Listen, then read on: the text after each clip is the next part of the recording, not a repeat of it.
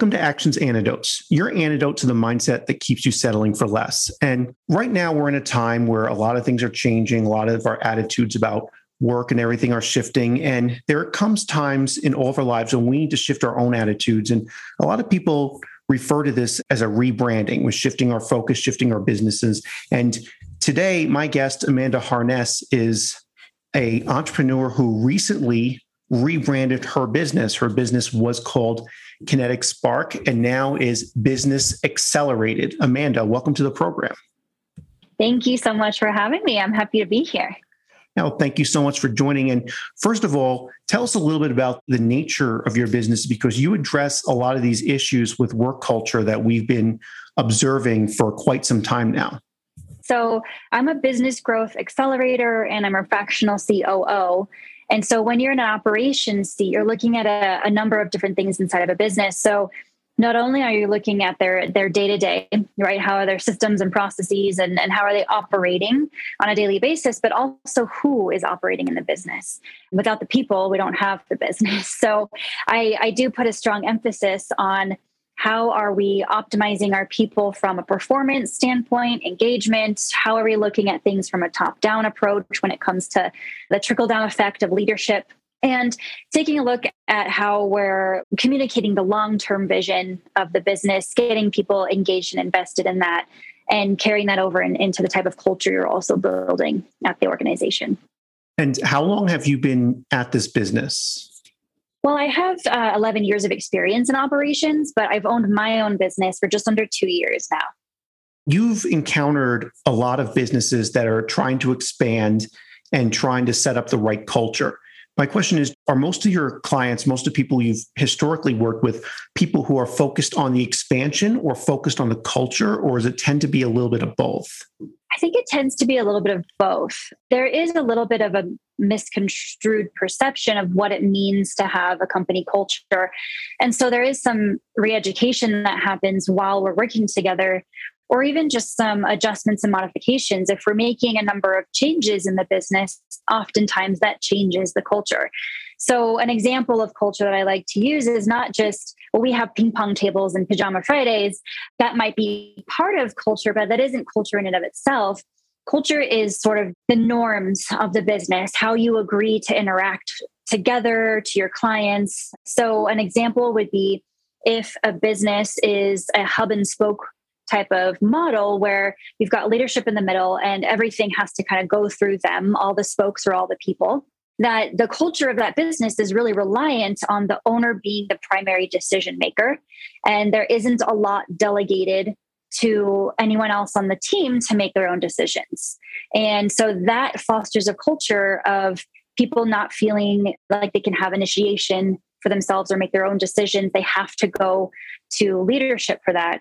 Another example might be that whether or not leadership values the opinions of their employees, right? So you can solicit feedback from your employees, and ultimately as the leader, you're still the decision maker as to whether or not you do anything with those opinions, but you can still take them into account. Or are you just a C-suite where conversations only happen at the top?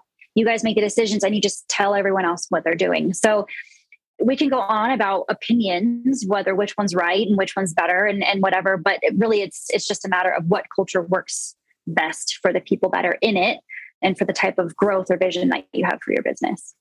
And when a business is looking to expand its operations, and I'm sure you work with a lot of people going from that startup stage to where they're starting to grow more employees, grow a bigger client base, how often does a business need to, say, completely shift their culture at that point in time?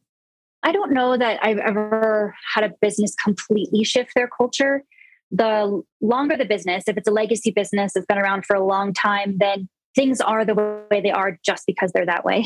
Right? Yeah. You hear answers like, well, we've always done it that way. And so there might be some bigger cultural swings that happen in an older business just because they've gotten a lot more comfortable with one way of doing things. But I don't know that there would ever be a complete cultural shift because the owners and leadership started a business for a certain reason. So they're going back to their why. Culture has a lot to do with your why. And then they've obviously attracted a certain type of person to come in and be part of the team. And so that person has some kind of alignment in culture. And so even if these businesses haven't sat down and fully defined in black and white what their culture is, they have grown their business and attracted members of a team, maybe indirectly, but they've been attracted because of the culture, or they've built a certain way of being because of a culture. And so it's not necessarily a full shift, but maybe a more clear and specific definition. How often do you observe aspects of the culture, whether it be the culture itself or the way the culture is applied, being a main factor in limiting a business's ability to thrive and expand and grow, like a lot of them are trying to do when they work with you? Sometimes it can get in the way.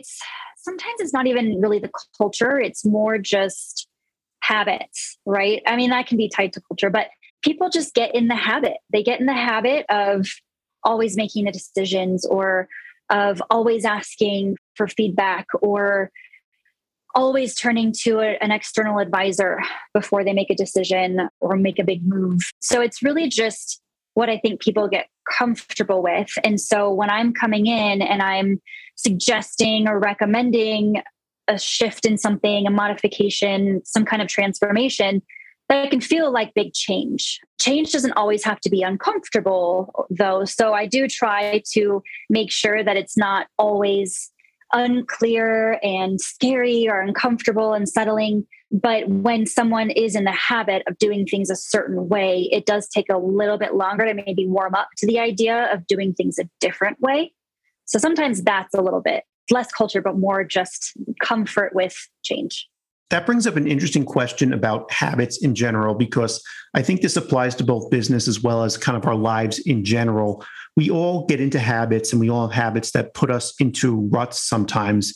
What do you think is the right frequency or cadence in which any of us, anyone listening out there, should go about reevaluating their habits and saying, even if it's not prompted by something else, to say, okay, I do this every day, I do this every week. Why? Let me see if it's still working for me. I guess it just depends, because if it ain't broke, don't fix it. If things are working for you, then, why change it?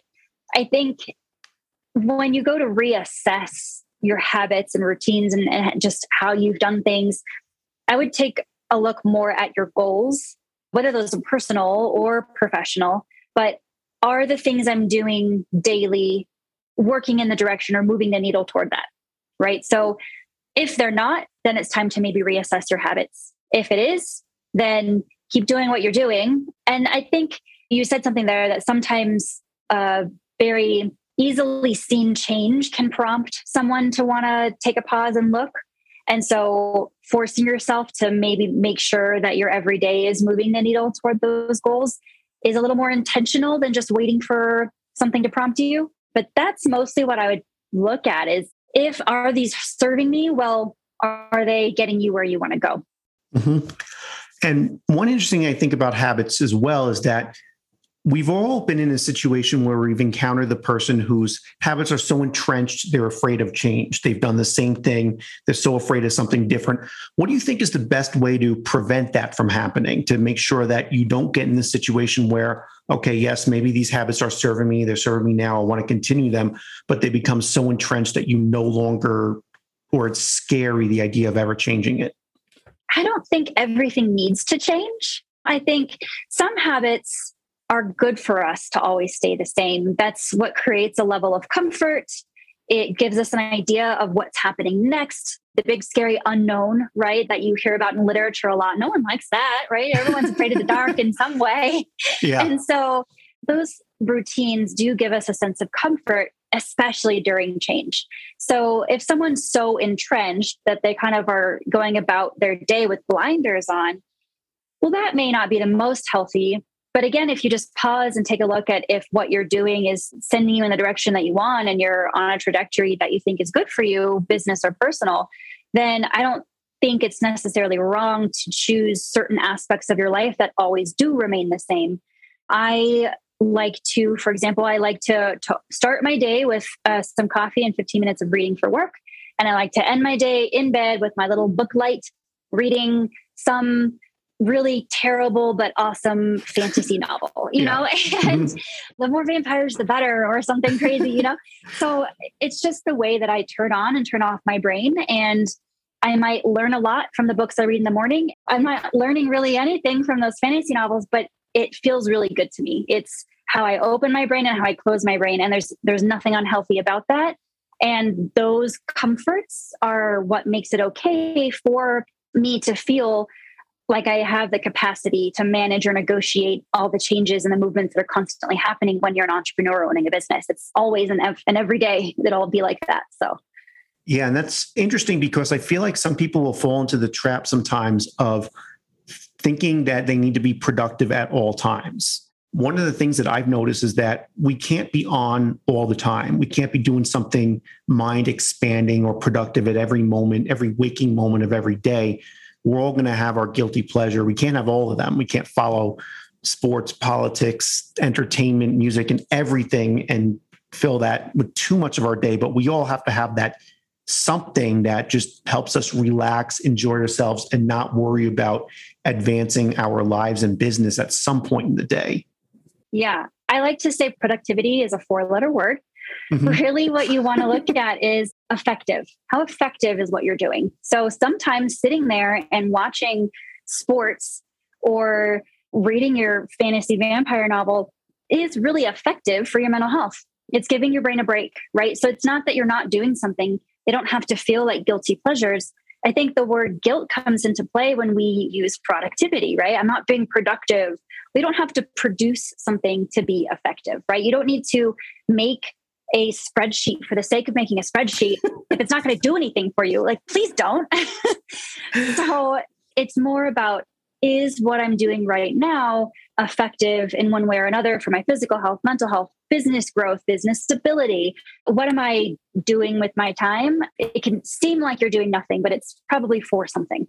And I'd like to reiterate that for anyone listening out there who's either just starting up on a journey of entrepreneurship or something similar, or aspiring to that, that oftentimes there's that intimidation that you can't have what we refer to as quote unquote guilty pleasures, which I'm glad you pointed out where that word kind of throws a lot of people off. And it's not a matter of having nothing relaxing or nothing to yourself and not going skiing on a weekday or ever doing anything like that. There's a whole bunch of other considerations, and you can still have an effective family, an effective social life, good mental health, and all those other things that are part of the inherent human experience. Absolutely. I think one of my primary goals when I'm working with a business is to make it so that the owner can start their day not with a bunch of fires that already have to be put out, but that they can start with a little bit less stress, that they don't go to bed with acid reflux. Maybe they save themselves a few extra wrinkles in their forehead. And one of my favorite ideas is, well, if we can increase the speed of execution toward your goals, and we can get you from being 12 hours behind to 2 hours ahead, which we can, then you can slow your morning. You can order the Here cup at your favorite coffee shop instead of the to-go cup.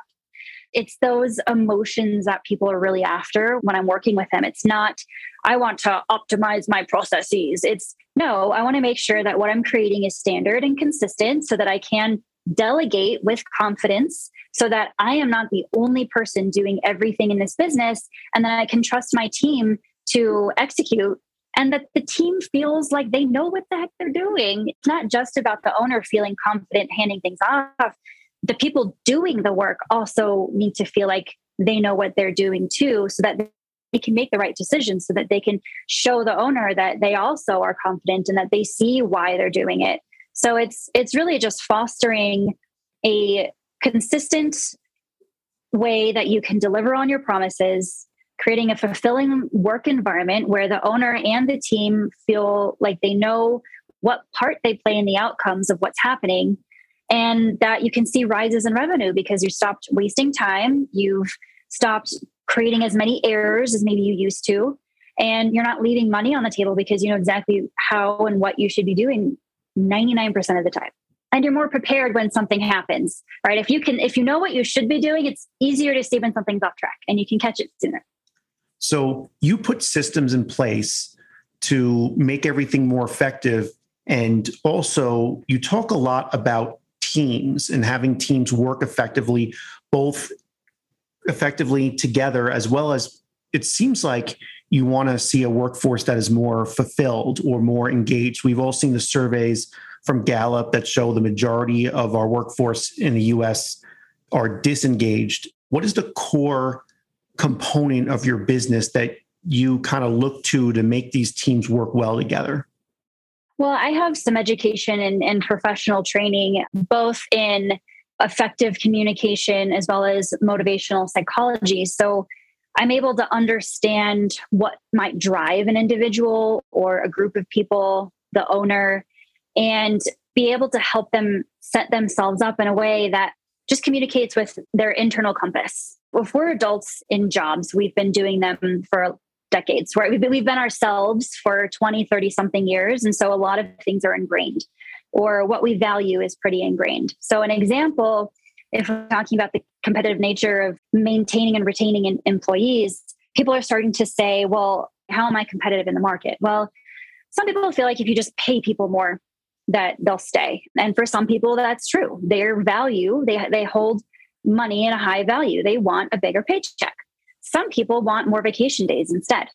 Some people want more bonuses, and they don't want those bonuses to be connected to work, right? They don't want free swag with the business's name on it. They want an overnight stay at a local hotel, and they can do a little staycation evening with their significant other. So I think it's taking the time to recognize the individuals of a business and where can you meet them that makes sense, right? You don't need to be an all-encompassing business that does everything for everyone and you're just trying to stay ahead, right? You don't need to stay ahead.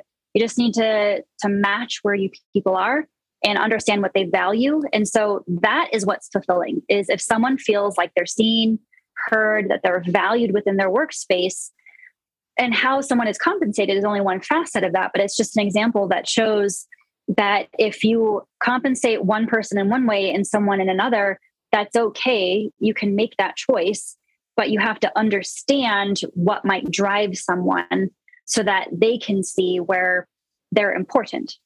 It seems like what you're postulating is saying that if a business can improve the employee experience by taking into account what drives an employee and getting that employee to be happy, fulfilled, content, whatever your favorite word is, we all have different words, that's going to naturally, organically bring out the best in the employees. And when it brings out the best in the employees and they really care, that's going to improve your business, the bottom line, all that other metrics that people traditionally have thought about when they think about a business.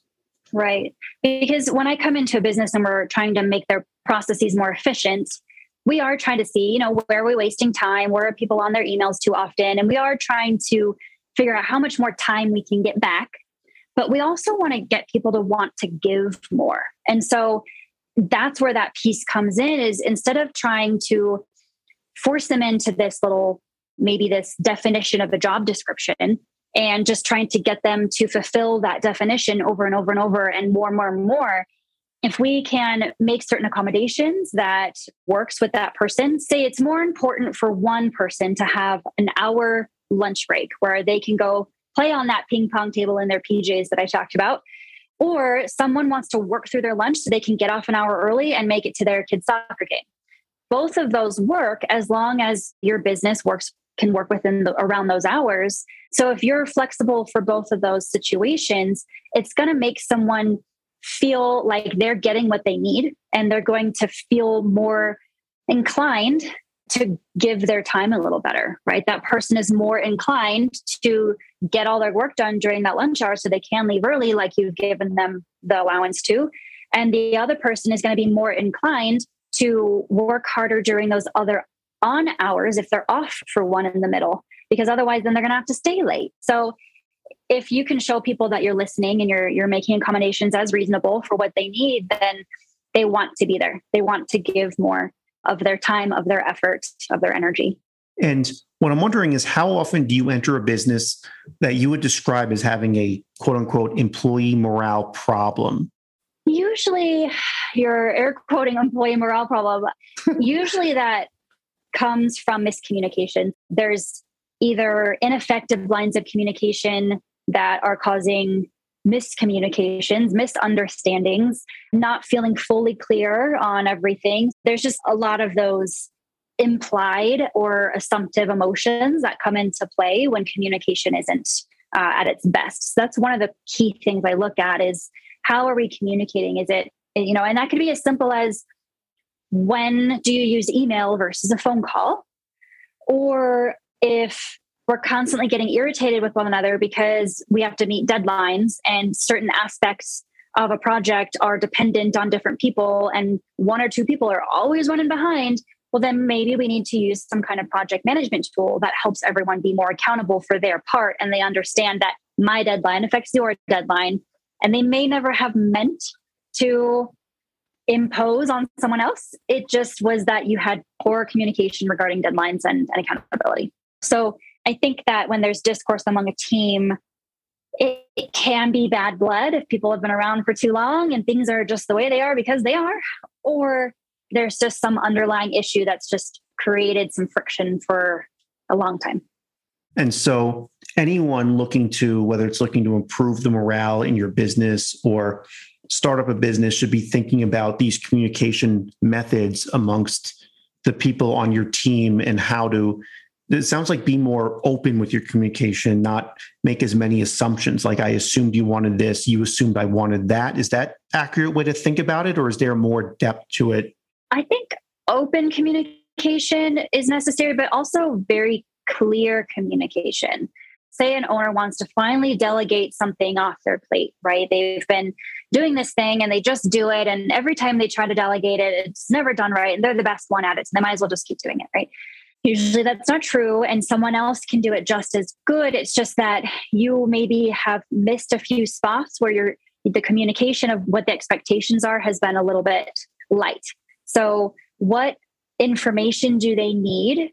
What decisions can they and can they not make? When should they ask you a question? So really just defining really specifically, are you delegating just the task? Are you delegating the task and the decisions that come along with it? And are you delegating also the outcomes that happen and the responses to those outcomes? But it does make sense to understand what is delegated and what's not delegated, because I think one of the situations you see quite a bit is someone is given a task at their job, and one person, the person assigning the task, has one idea of what's delegated, and what any person doing the task has another idea or even another preference, right? Because in the past, I have really, really hated whenever I felt micromanaged. And so whenever I've handed anyone a task, I've been a little bit cautious about giving too much specific description, but have worked with people who have wanted more specific description in the past, and to not kind of reflect your own preferences or your own understanding and make those assumptions and say, okay, wait, what are you delegated? CEO might say you're responsible for everything about operations and even the outcomes, even the decisions about where we're going, as long as you just hit this number or something like that. Whereas some CEOs may be a little bit more hands-on with a few things in some organizations. Yeah, that's just where that clear communication comes in. When you're being open and communicative, that doesn't mean you have to add another meeting. That means that you can even enhance your meetings, right? That doesn't have to be a place where time is wasted. Meetings should be for problem solving and decision making and that sort of thing. And so that doesn't mean that you have to add more communication on your calendar. It just means that maybe you need to be more clear and specific when you do communicate, whether that's from the team up or from leader down, because it could be in the form of delegation or the people doing the tasks or that sort of thing, knowing when they should ask a question, when they should email, when they should go knock on the owner's office door. A lot of that does fall back into culture, and it's just defining what's expected, what's appropriate, what is the vibe and the feeling of our particular workplace. And that makes sense, because I know a lot of people doing the work will oftentimes be like, okay, I have some questions, but when am I being a bother? When am I being the person that asks too many questions? When the manager responsible for me is responsible for 13 other things and has so much going on and just wants you to just figure it out, right? And so it sounds like in a lot of cases, there's this guessing game. And what you're trying to do in this case is eliminate much of this guessing game and have it more be like clearly, okay, this is how we communicate back and forth on this and that, and this is what our work culture expects. Right. An example is I was working with an owner who was pretty darn busy most of the time. There was about 12 employees, but it was a pretty small office. Like you could see most everyone from your desk. And he couldn't really take the time every time someone needed to come knock on his door. But he also wasn't big on email or using Slack to communicate electronically or things like that. So that his preference was for you to knock on his door and ask a question. But he also can't just stop every time someone has a question. So what we ended up doing was putting like office hours. So 3 times a day, he had 30 to 45 minute slots where he'd open his office door. And when his door was open, during that time, whatever questions came up during the last couple of hours, that's when you come and ask your questions and you go get your answers and you keep going on.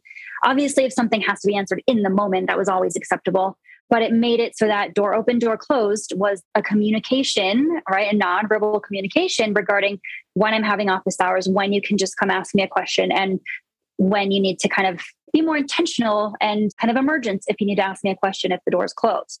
So it was just a way of keeping open communication while also protecting the owner and making the employees know what was expected of them. So finding a solution that really accounts for what people on all sides need out of that situation. I feel like everyone has something in their life where they need to be able to just sit and focus and not be interrupted, because interruption can cause a lot of lost output, a lot of lost time. Yeah, there are multiple studies that show it takes something like 23 minutes for your brain to get back into focus on the task, which is why they say multitasking is not a real thing. And so if you're interrupted every 15 minutes, well, you're never really in the zone with whatever you were doing. So errors happen. It takes you a lot longer to do whatever you were doing. So that's where I get to be really creative and where I have a lot of fun with what I do, is that there's more than one right way to do most everything. And it's really being able to be that 30,000 foot view for somebody that I can help them figure out what they should try, that see if it works for them. And if a lot of things can also be changed again later as needed, but it's just at least a starting point. Let's try this. I think this will work for you, because there's a lot of if, then stuff. If this, then that. Let me get into a little bit about the specifics about your business. Now, what kind of organizations do you typically work with? Is there a certain size range, or is there a type of psychographic type of business or type of people that tend to be gravitated toward your business? Yeah, I work specifically with service-based businesses, less on the product and manufacturing side of the world. And typically these businesses have a team, usually of 10 or more. It's not exclusive, but they do have a team because of all this people stuff that I'm talking about, and really optimizing a group of people together. Most of the business I work with have gotten over that $1 million milestone hump. Again, not exclusive. There are some businesses that might be smaller than that I would work with, but in that case, they still have a budget allocated for business development and operation strategy and the things that we would be doing together. So that's really kind of the seat I'm in, is I'm an adjunct to business development, right? We're taking a look at the foundation of a business and creating an overall business strategy, and then looking at their people and their processes and making sure that that foundation is set up so that they can get to those goals faster with a little more ease and success and safety than maybe they would have without working with me. And so service-based businesses is really broad as well, but that's because I just want businesses that are focused on the customer experience, right? If you're providing a service, all of your processes, systems, everything you're doing is focused on delivering your promise to somebody. And so making sure that that's what they're doing, and then fostering that team development and that they're focused on growth, right? I don't necessarily work with businesses that are wanting to just kind of be where they are, right? Like we want to just stay where we are, but let's create a little bit of a foundation to stay there. I want to help businesses grow. So that you asked about psychographic, that would be maybe a goal there, is that they're wanting to grow. And I just love that term psychographic, because I feel like that's a little bit more of an essence of who someone is, like on a personal level, rather than like your superficial kind of demographic. The psychographic is like kind of really what drives a person, and also what drives an organization. And so as a fractional COO, how many organizations are you typically working with, and how does your engagement? Are you usually there 5 hours a week, 40 hours a week? Could it be anywhere in between kind of thing? Yeah, the minimum I typically work with a business is 6 months. And the reason why is because they were talking about changes happening, transformation. And so to make that less unsettling and less uncomfortable, there has to be behavior changes on the people side as well. And so that takes a bit of time. You can't just make a change, say, this is how we're doing it now, and then expect that to just be the way, right? Mm-hmm. So yeah. I find that to benefit my clients the most in not just creating a Band-Aid for their problems, but creating a long-term sustainable solution that we work together at least 6 months. It can be longer than that if we think that that's necessary for the type of work and the scope that we're doing. But typically it's a 6-month engagement. And after doing a discovery call together is how we'll figure out if it needs more than 6 months, what's the scope of the work that we're doing together. And I don't really work on 5 hours this week, 6 hours this week. We've determined a certain amount of time and the monetary investment that we're going to need here. And I will work however much time with you during those 6 months or more to get that done. Like, you know exactly what your outcomes expected should be, and we're going to get there. So I don't really work on the hourly because I want to be able to promise someone an outcome versus a certain amount of my time. And that's a thing I kind of slipped up here myself a little bit, because I've said to people in the past that I think the hourly model is a little bit outdated, in the sense that what really matters is the outcome, which is what you're trying to get at. And the other question I was going to ask about these behavioral changes is that is part of the reason for the length of the engagement that you can't just suddenly change everything all at once. You have to kind of ingrain one habit and then ingrain another habit. And that usually takes 21 days or more, I think. That is part of it, just making sure we're not doing too much at once. The other part is that sometimes there is a little bit of, we create a system, we implement it, and then we have to assess it and maybe refine it. And so if we worked for a shorter amount of time, you would get one version of a process or a system, and we wouldn't have necessarily had the time to test and refine.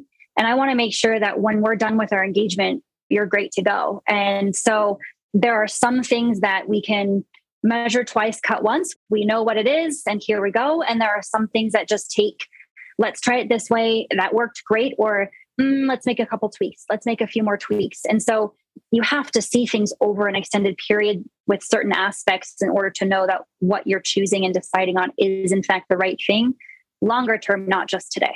I also want to touch base on what prompted you to start your own business, and then what you experienced as you were starting it up.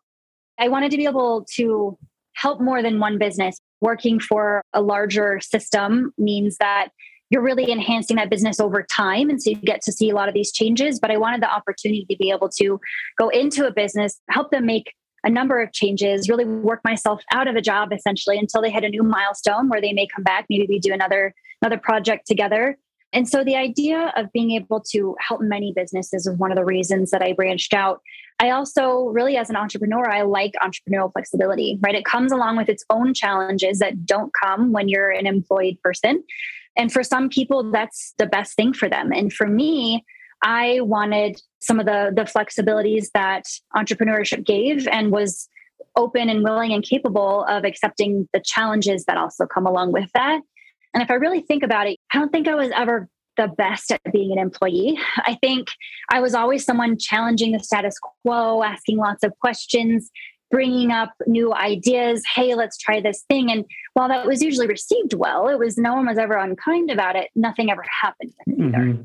And I wanted things to happen. I wanted to shake and move, I know that experience quite well. And what I'm wondering is, for anyone listening out there that's experiencing the same thing, say there's someone out there, they have a job, but they have ideas and they want to see them implemented, as opposed to either the lip service or dismissal that they'll get at a normal corporate environment. Do you think anyone feeling that should explore entrepreneurship, or do you think they should possibly explore other avenues or think about it in a whole different way? I don't think I'm the right professional to answer if someone should just pick up their life and start a business. That's kind of how I did it. I was just made a decision and that's what was happening. That's my personality too. Once I decide on something, that's it. And so that helps me in being an entrepreneur, because I decided that that's what I was going to do. And so I was willing to do whatever it meant to do that. For some people, it might be a matter of maybe they are in the right type of work and at the wrong place of work. Maybe that comes down to a culture, right? Maybe they need to just find a place of work that fosters a culture that aligns with them and their desires, and a leadership team that maybe acts actions upon the opinions and thoughts they have. Maybe they should look for a job on leadership. There's someone that's got great ideas and they've got ideas about not just what, but also how and who and when. Maybe they should look for a position toward the top. Maybe they're right for that. So there's a number of answers. Maybe they should be an entrepreneur. I don't know. But I think it's definitely worth exploring. I wouldn't just sit in that status quo if it doesn't feel right for you. And when you decided that you wanted to be an entrepreneur, you want to be a fractional COO and go in and out of businesses, and what did you experience on the way? Like, what sacrifices did you have to make to make your business happen as opposed to your employment happen? I look more at, rather than the sacrifices I make, more at what new boundaries I need to put up, because I can sacrifice a lot of my time, a lot of my energy. When you're an entrepreneur, your business is you. And so there's less of a clear line between when you're at work and when you're not, unless you define those boundaries. So I choose to work in an office that's at a co-working building rather than a home office, because that's a contextual boundary for me. I'm at work is when I'm working, and when I'm at home, that is when I'm with my fiance and my dog. So of course, there are times when I do need to do a little thing and I'll just let him know, hey, I gotta go answer this real quick or whatever. But it's also setting boundaries to create expectations of my clients, right? If I'm emailing them at 10 p.m., they're going to expect we'll work for them at 10 p.m., right? And if I'm emailing them at 10 p.m., they might think I expect them to respond to me at 10 p.m. And one of my biggest focuses is how can I get you to get some of your time back and focus on some of these personal life things you want, right? Get your haircut. And so I don't want them to feel like they should be emailing at 10 if I'm modeling emailing at 10. So it's partly walking the talk. Part of it is setting boundaries and out of respect for myself, as well as out of respect for the people whose lives are affected by mine. And so when it comes to sacrifice, unless you have external funding, maybe funding is a sacrifice. Yep. Mm-hmm. When you're starting up, you've got to be a mover and a shaker in order to get yourself to a place that makes it so it can be your full-time everything.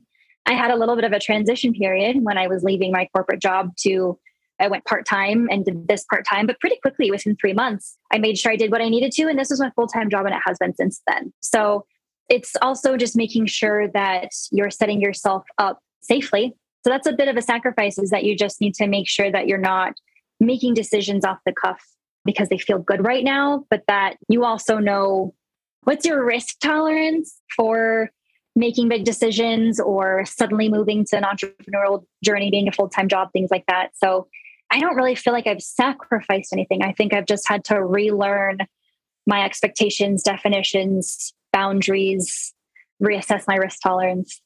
That makes sense. And the other thing I wanted to cover before wrapping up is your recent rebrand. What prompted the rebrand? And this is another part of that whole process of what we talked about at the beginning of this episode about kind of reevaluating some things and deciding, okay, is this serving me and is this not serving me? And does this need to be adjusted?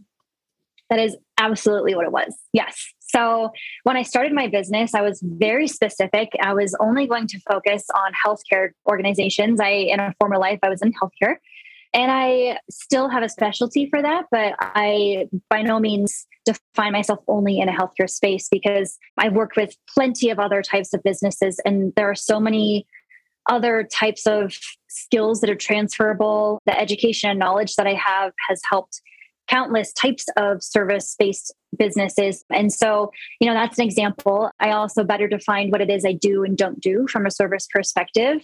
I better defined who my perfect prospect was, what types of people do I want to work with, and not just what types of people do I want to work with, but what types of people would my services help.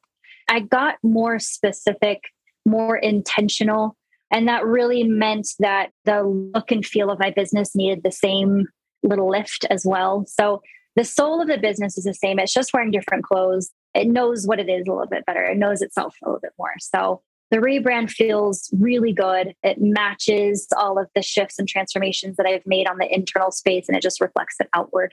And if anyone listening wants to get a hold of you, possibly to talk about your business, what would be the best way that someone would contact you?